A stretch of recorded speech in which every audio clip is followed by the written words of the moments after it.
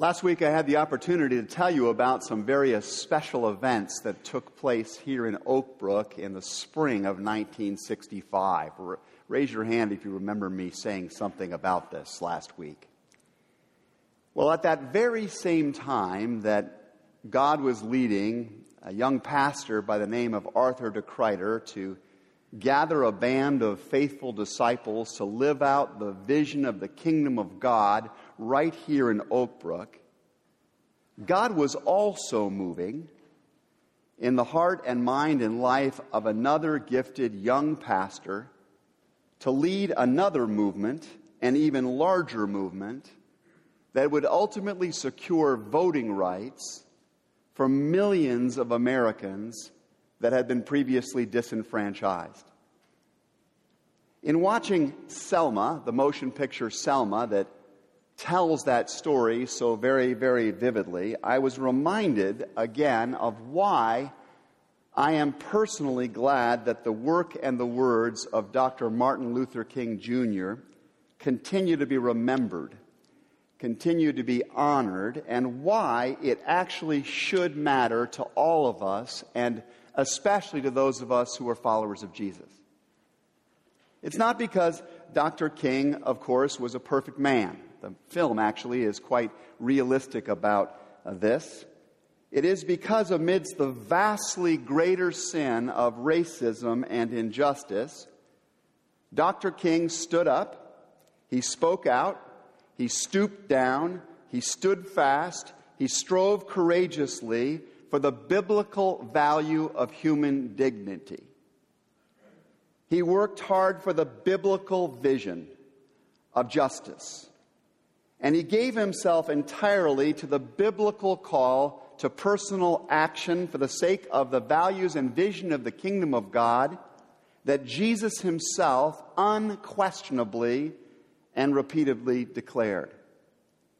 Dr. King demonstrated for people of every race, of every politics, of every age, that truly following Jesus Christ involves loving God and loving other people in an extreme kind of way. And that form of creative extremism, as Dr. King put it, and I've given you a quotation about this on the cover of your worship folder today, this kind of creative extremism is the antidote to so much of the destructive extremism that makes our news today. And that is what I want to think about with you this morning as we examine together not just the message of Dr. King, but its ultimate inspiration in the words and the teaching of Jesus as we find them in Luke chapter 10. And I welcome you to open in your Bibles and follow along with me as we look together today. We begin at verse 25. On one occasion, an expert in the law stood up to test Jesus. "Teacher," he asked, "what must I do to inherit eternal life?" What must I do to inherit eternal life? It seems to me that that's a question that a lot of us ask in various ways. Is there a specific set of behaviors that are needed to get this life that Jesus talks about? In fact, is there a minimum behavior requirement to enjoy the blessings of God? Is there some sort of limited liability, medium effort plan for which I can sign up and have all of the benefits of a great life in this world and a eternal life in the next? And we can appreciate the question, what must I do? This question that this man poses, and as I named it last week, this tendency to believe or to hope that we can have the goodness of God pervade our lives and fulfill our world without a whole lot of extreme investment by us is normal. Right? It's normal. And so we ask, what must I do? What do I have to do? What is the bare minimum I can do to have this eternal life? Knowing the man is an expert lawyer, Jesus turns the inquiry back on him. Because lawyers, as you probably know, my dad taught me this long ago, never ask a question for which they do not think they already have the answer. And surely this man believed he already had the answer. And so Jesus says, what's your answer? What is written in the law? And how do you read it? And the guy probably scratches his head for just a moment, feigning that he has to really think about this. And then he comes up with two famous verses from the Mosaic Law. He answers, I must love the Lord our God with all of our heart, with all of my heart and soul and strength and mind, and love my neighbor as myself. That's what I must do. Now, at this particular point in the conversation, this lawyer appears to be nailing the interview. I think he was probably pretty confident, actually, about his standing at this particular point in the interview with Jesus. He has accurately described two critical keys to living the kind of eternal life that Jesus talks about. Jesus has been teaching people that the keys to life are loving God and loving others with all that you are. Go back and look at all of his teaching, all of his parables, all of his enactments of the values and vision of the kingdom. And you'll see it's about these two things. About loving God with all that we are and loving people with all that we are. And at this point, the lawyer seems to be right on top of this idea. Now, I think it's important to understand that when we hear the term eternal life, we will tend to think, by our frame of reference, of pie in the sky when you die. Okay, that is sort of our association with eternal life. It is very important to understand that that is not how Jesus pictures eternal life in his teaching ministry. For Jesus, eternal life was not only an everlasting quantity of life beyond the grave, it was also an ever-loving quality of life that begins in the here and now. One of the major themes of the teaching of Jesus is that the quality of life that characterizes the kingdom of heaven. It's the life that's going on right now in the invisible spaces. It's the life of the heavens, of the throne. It's the life that's described in the book of Revelation. This life that characterizes the kingdom of heaven has actually broken into our time, says Jesus. It's invaded this world, this alternative kingdom of life and love. And it is available now to anybody that will allow it into themselves. That's why one of the very first messages, in fact, it was the first message of Jesus, is repent, for the kingdom of heaven is near. It has come near. Jesus is saying, in effect, stop in your tracks. I know you're on a course in your life. Stop right where you are. Turn around. Come this way. Because eternal life, that ever-loving quality of life that my Father in heaven gives in everlasting quantity to those who are joined by grace to him, that life is here for you now. Step into it. Step into it. It will change everything for you. This is what Jesus is preaching as he starts his ministry. I remember one spring break some years ago when my family and I headed down to Florida, and a family in our church very graciously gave us their beautiful home there to stay in for a week. And we'd come there after a particularly long Chicago winter and a particularly busy, heavy time of work.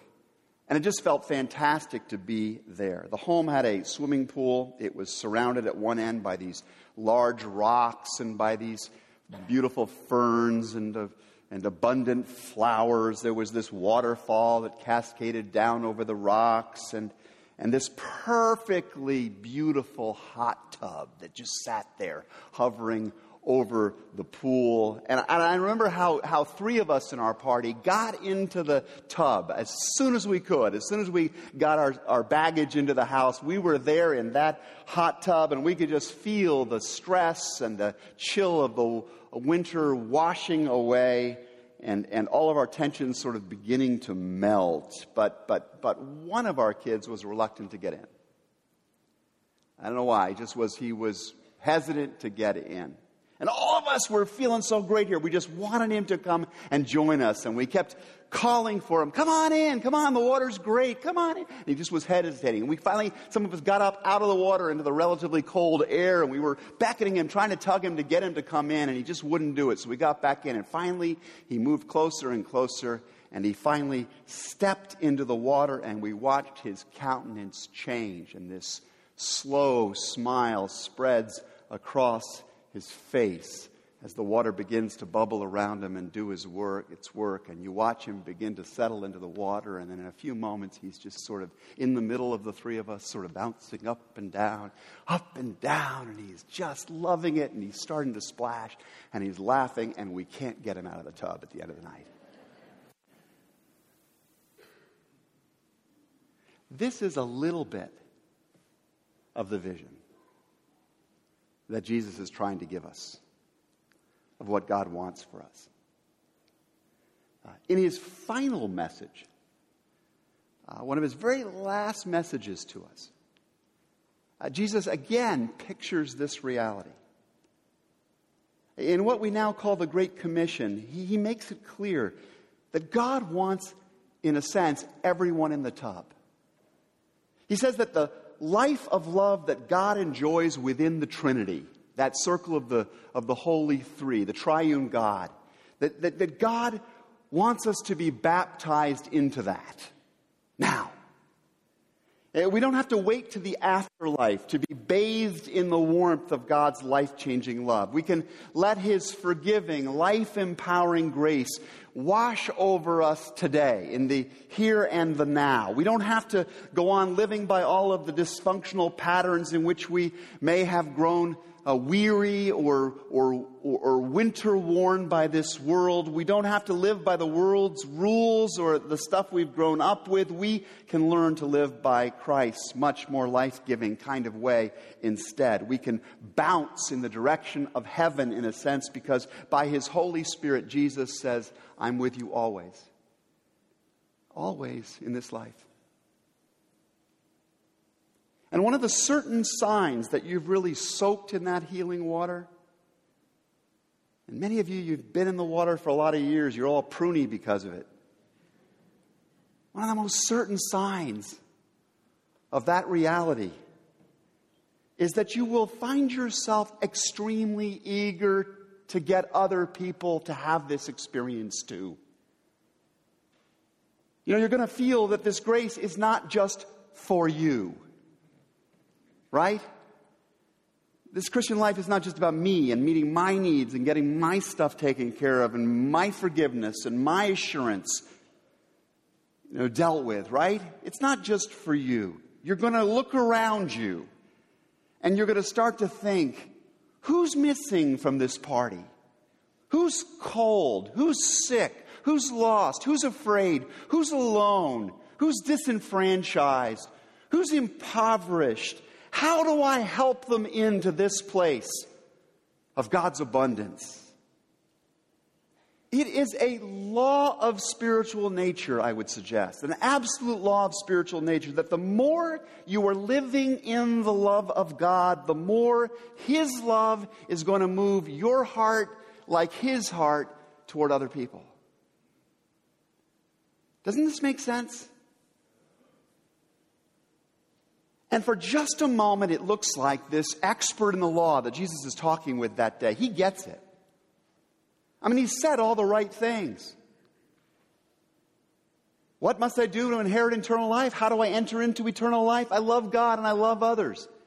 It sounds exactly right. You have answered correctly, Jesus replied. You just do this and you will live. You will be having this life that begins today and continues into infinite tomorrows. But the expert wanted to justify himself. So he asked Jesus, "And who is my neighbor?" Suddenly you recognize that for all of his apparent righteousness, this guy is actually still playing the limited liability game, isn't he? What's the minimum behavioral requirement here? He's asking. Right? That's what he's thinking. Can you point out somebody that I must love so that I can feel right about myself, so that I can look righteous in the eyes of other people, so that I can earn the approval of God or the goodies of God? And so Jesus, looking upon him with compassion, because he's not the first person that Jesus has met like this, and he's not the last person, Jesus simply goes on to tell his most famous story. Well, maybe one of the most famous stories. A man was going down from Jerusalem to Jericho when he was attacked by robbers. They stripped him of his clothes, beat him, and went away, leaving him half dead. A priest happened to be going down the same road. Hooray! A priest is coming. And when he saw the man, he passed by on the other side. So too a Levite, a temple elder, when he came to the place and saw him, passed by on the other side. But a Samaritan, as he traveled, came where the man was, and when he saw him, he took pity on him. He went to him and bandaged his wounds, pouring on oil and wine, and then he put the man on his own donkey. He brought him to an inn, and he took care of him. The next day, he took out 2 denarii, that's 2 days' wages, and gave them to the innkeeper. "Look after him," he said, "and when I return," he's planning on coming back, obviously, "I will reimburse you for any extra expense you may have." Which of these 3, the priest, the Levite, or the Samaritan, which of these 3, says Jesus, do you think was a neighbor to the man who fell into the hands of robbers? And the expert in the law replied, "The one who had mercy on him."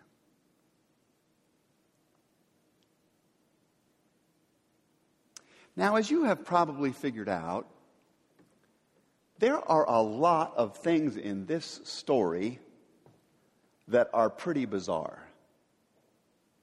Maybe even what you might call extreme. I mean, the behavior of the Samaritan here, I'm going to call him Sam for short, it's pretty odd.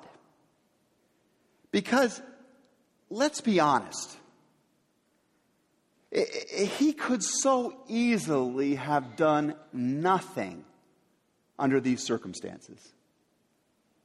For one thing, nobody would blame him for not reaching out to help this man in the ditch.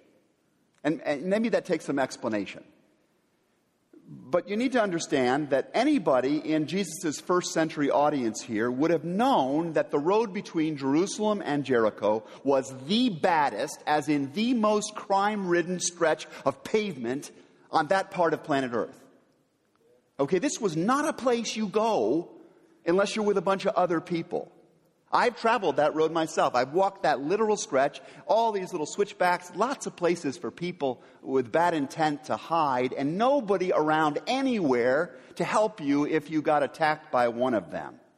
So if you traveled this road alone, you were an idiot. Okay? You deserved what you got. I mean, that would be the common way of looking at this. You were going to be mugged, and you would have brought that calamity upon yourself, and nobody should be particularly sorry for you. You were a cautionary tale. Okay?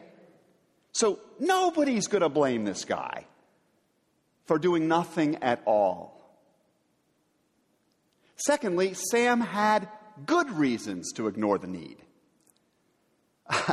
There wasn't just a deficit of expectation that he would do something. There were lots of positive reasons why he would not do anything here. If he stopped, he was probably with some other folks, he could be mugged himself.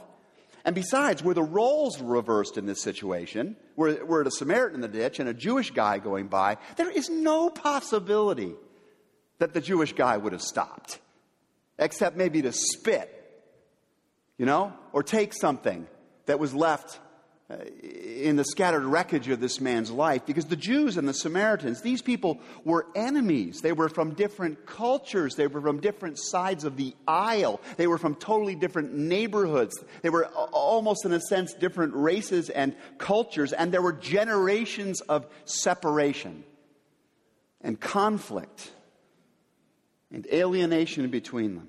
Thirdly, Sam could have very understandably left the job to others. He really could have. I mean, this was somebody else's job. I mean, the Jerusalem to Jericho road was a connection between two Jewish neighborhoods. There was a Jewish pastor and a Jewish elder coming down the road, right? And they were out there in front of him. And there are places on that road when you can see quite a way down, you can see who is going down the switchbacks in front of you. And it was clearly the job of those people to take care of one of their own for cultural and religious reasons, right? Surely his family should be taking care of him, his ethnic and religious family. Finally, Sam would have to sacrifice something were he to stop to help. He would be late if he stopped to help. He'd get dirty and bloody going down into that ditch. He'd have to give up some of his precious oil and wine. They weren't cheap.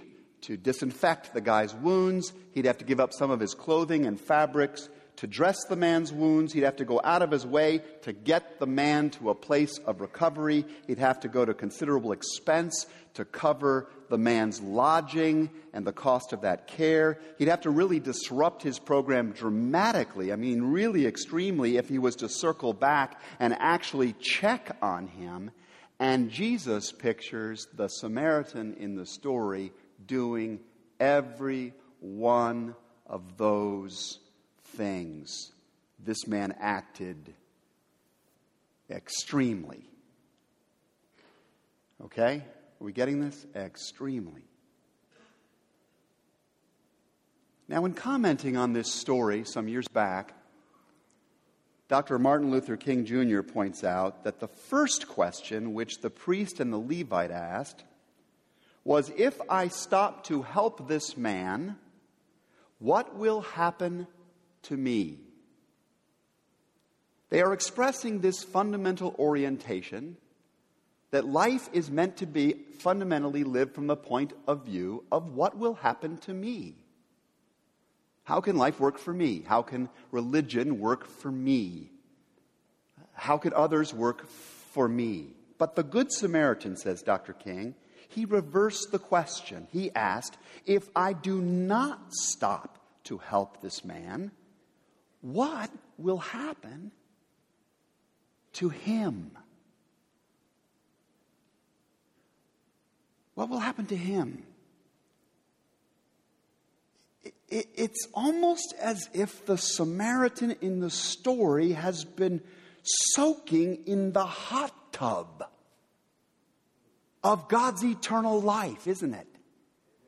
It's almost as if he so truly loved this God and experienced the love of that God that he was moved now almost inexorably out towards the needs of other kinds of people, to which Jesus says, yes, that's it. That's eternal life. Go and do likewise. Again, Dr. King has wisdom to share about that calling of Jesus. He says, life's most persistent and urgent question is, what are you doing for others? The universe is so structured, writes Dr. King, that things go awry if people are not diligent in their cultivation of the other regarding dimension. We can't just leave poverty alone and injustice alone and a selfish, destructively extreme form of religiosity, just leave it alone and think it will just go away, that it won't fester, that it won't spread, that it won't affect everything. Things will go awry if we do not cultivate, says Dr. King, this other regarding dimension. And as the parable, and I think our own experiences today make so very clear, there will always be reasons why we would leave these things alone. Sensible reasons why we would do nothing. Logical reasons why we might do nothing to address the spiritual, the social, the physical needs of others.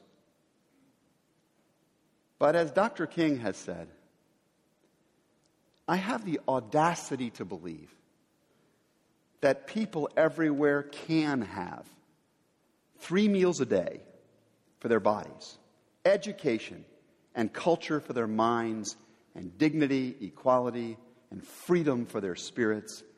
I believe that what self-centered people have torn down or are blowing up or are shooting, other-centered people can build up again.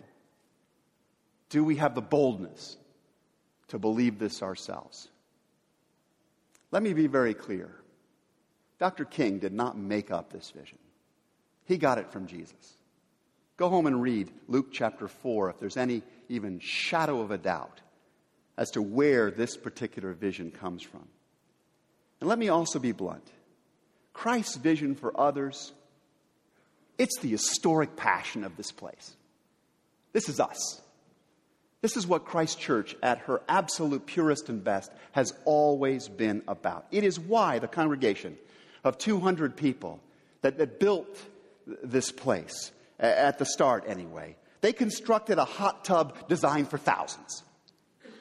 Right? That's not an accident.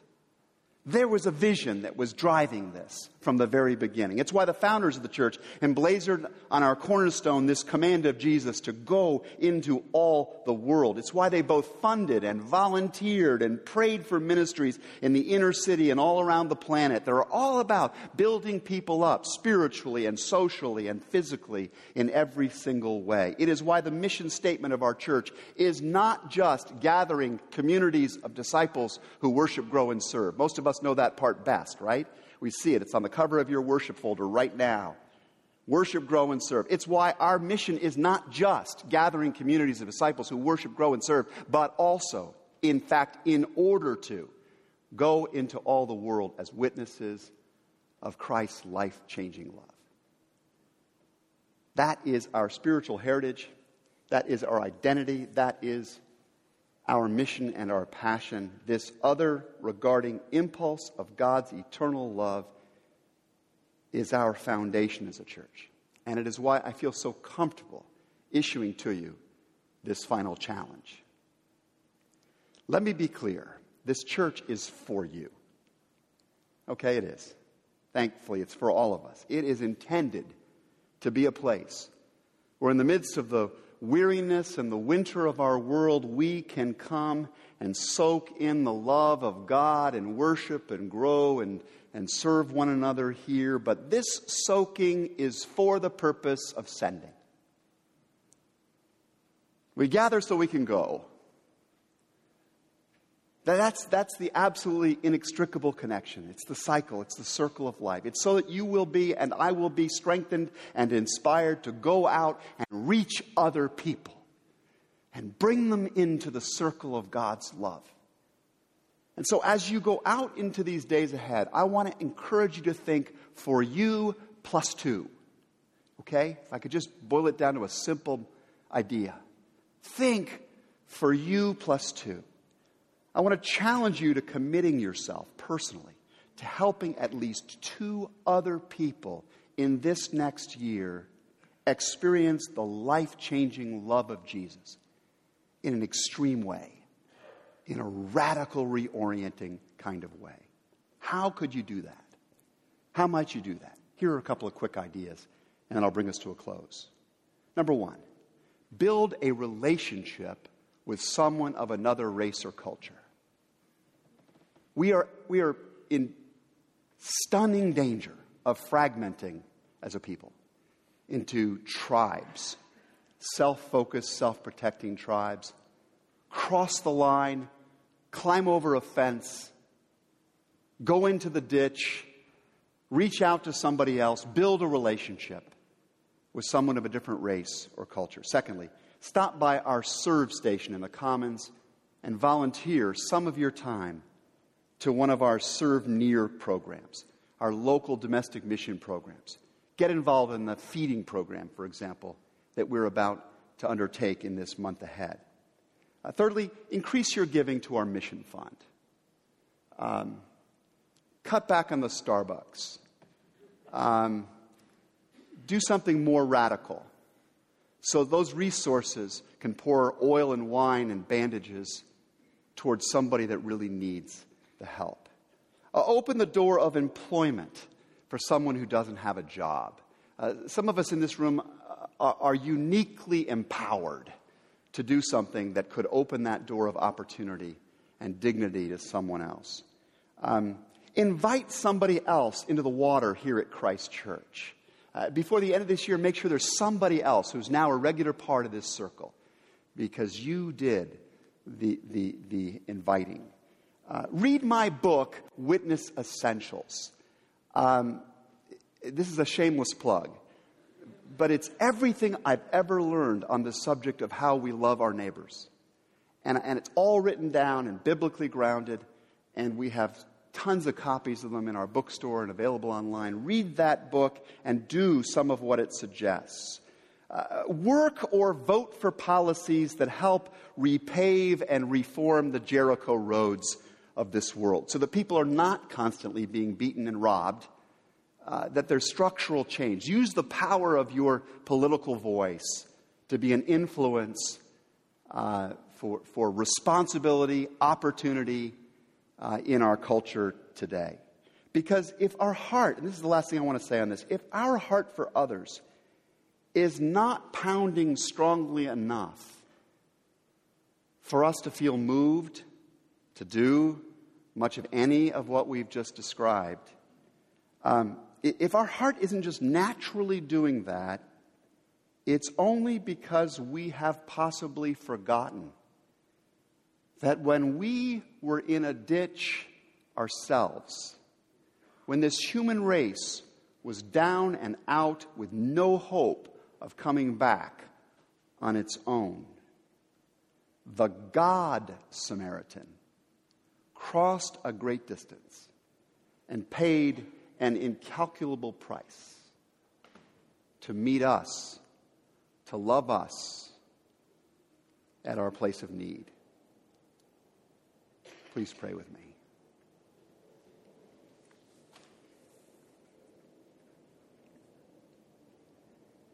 Lord, we are challenged in this parable of yours to remember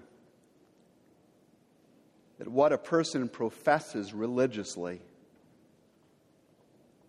is less significant to you than what they actually do on the roads of this world to express that they have been bathed in eternal life. And so as we go forth today, give us eyes and ears to perceive the needs of others and a heart to join you in the work of your life-changing love. For we pray in the name of Jesus.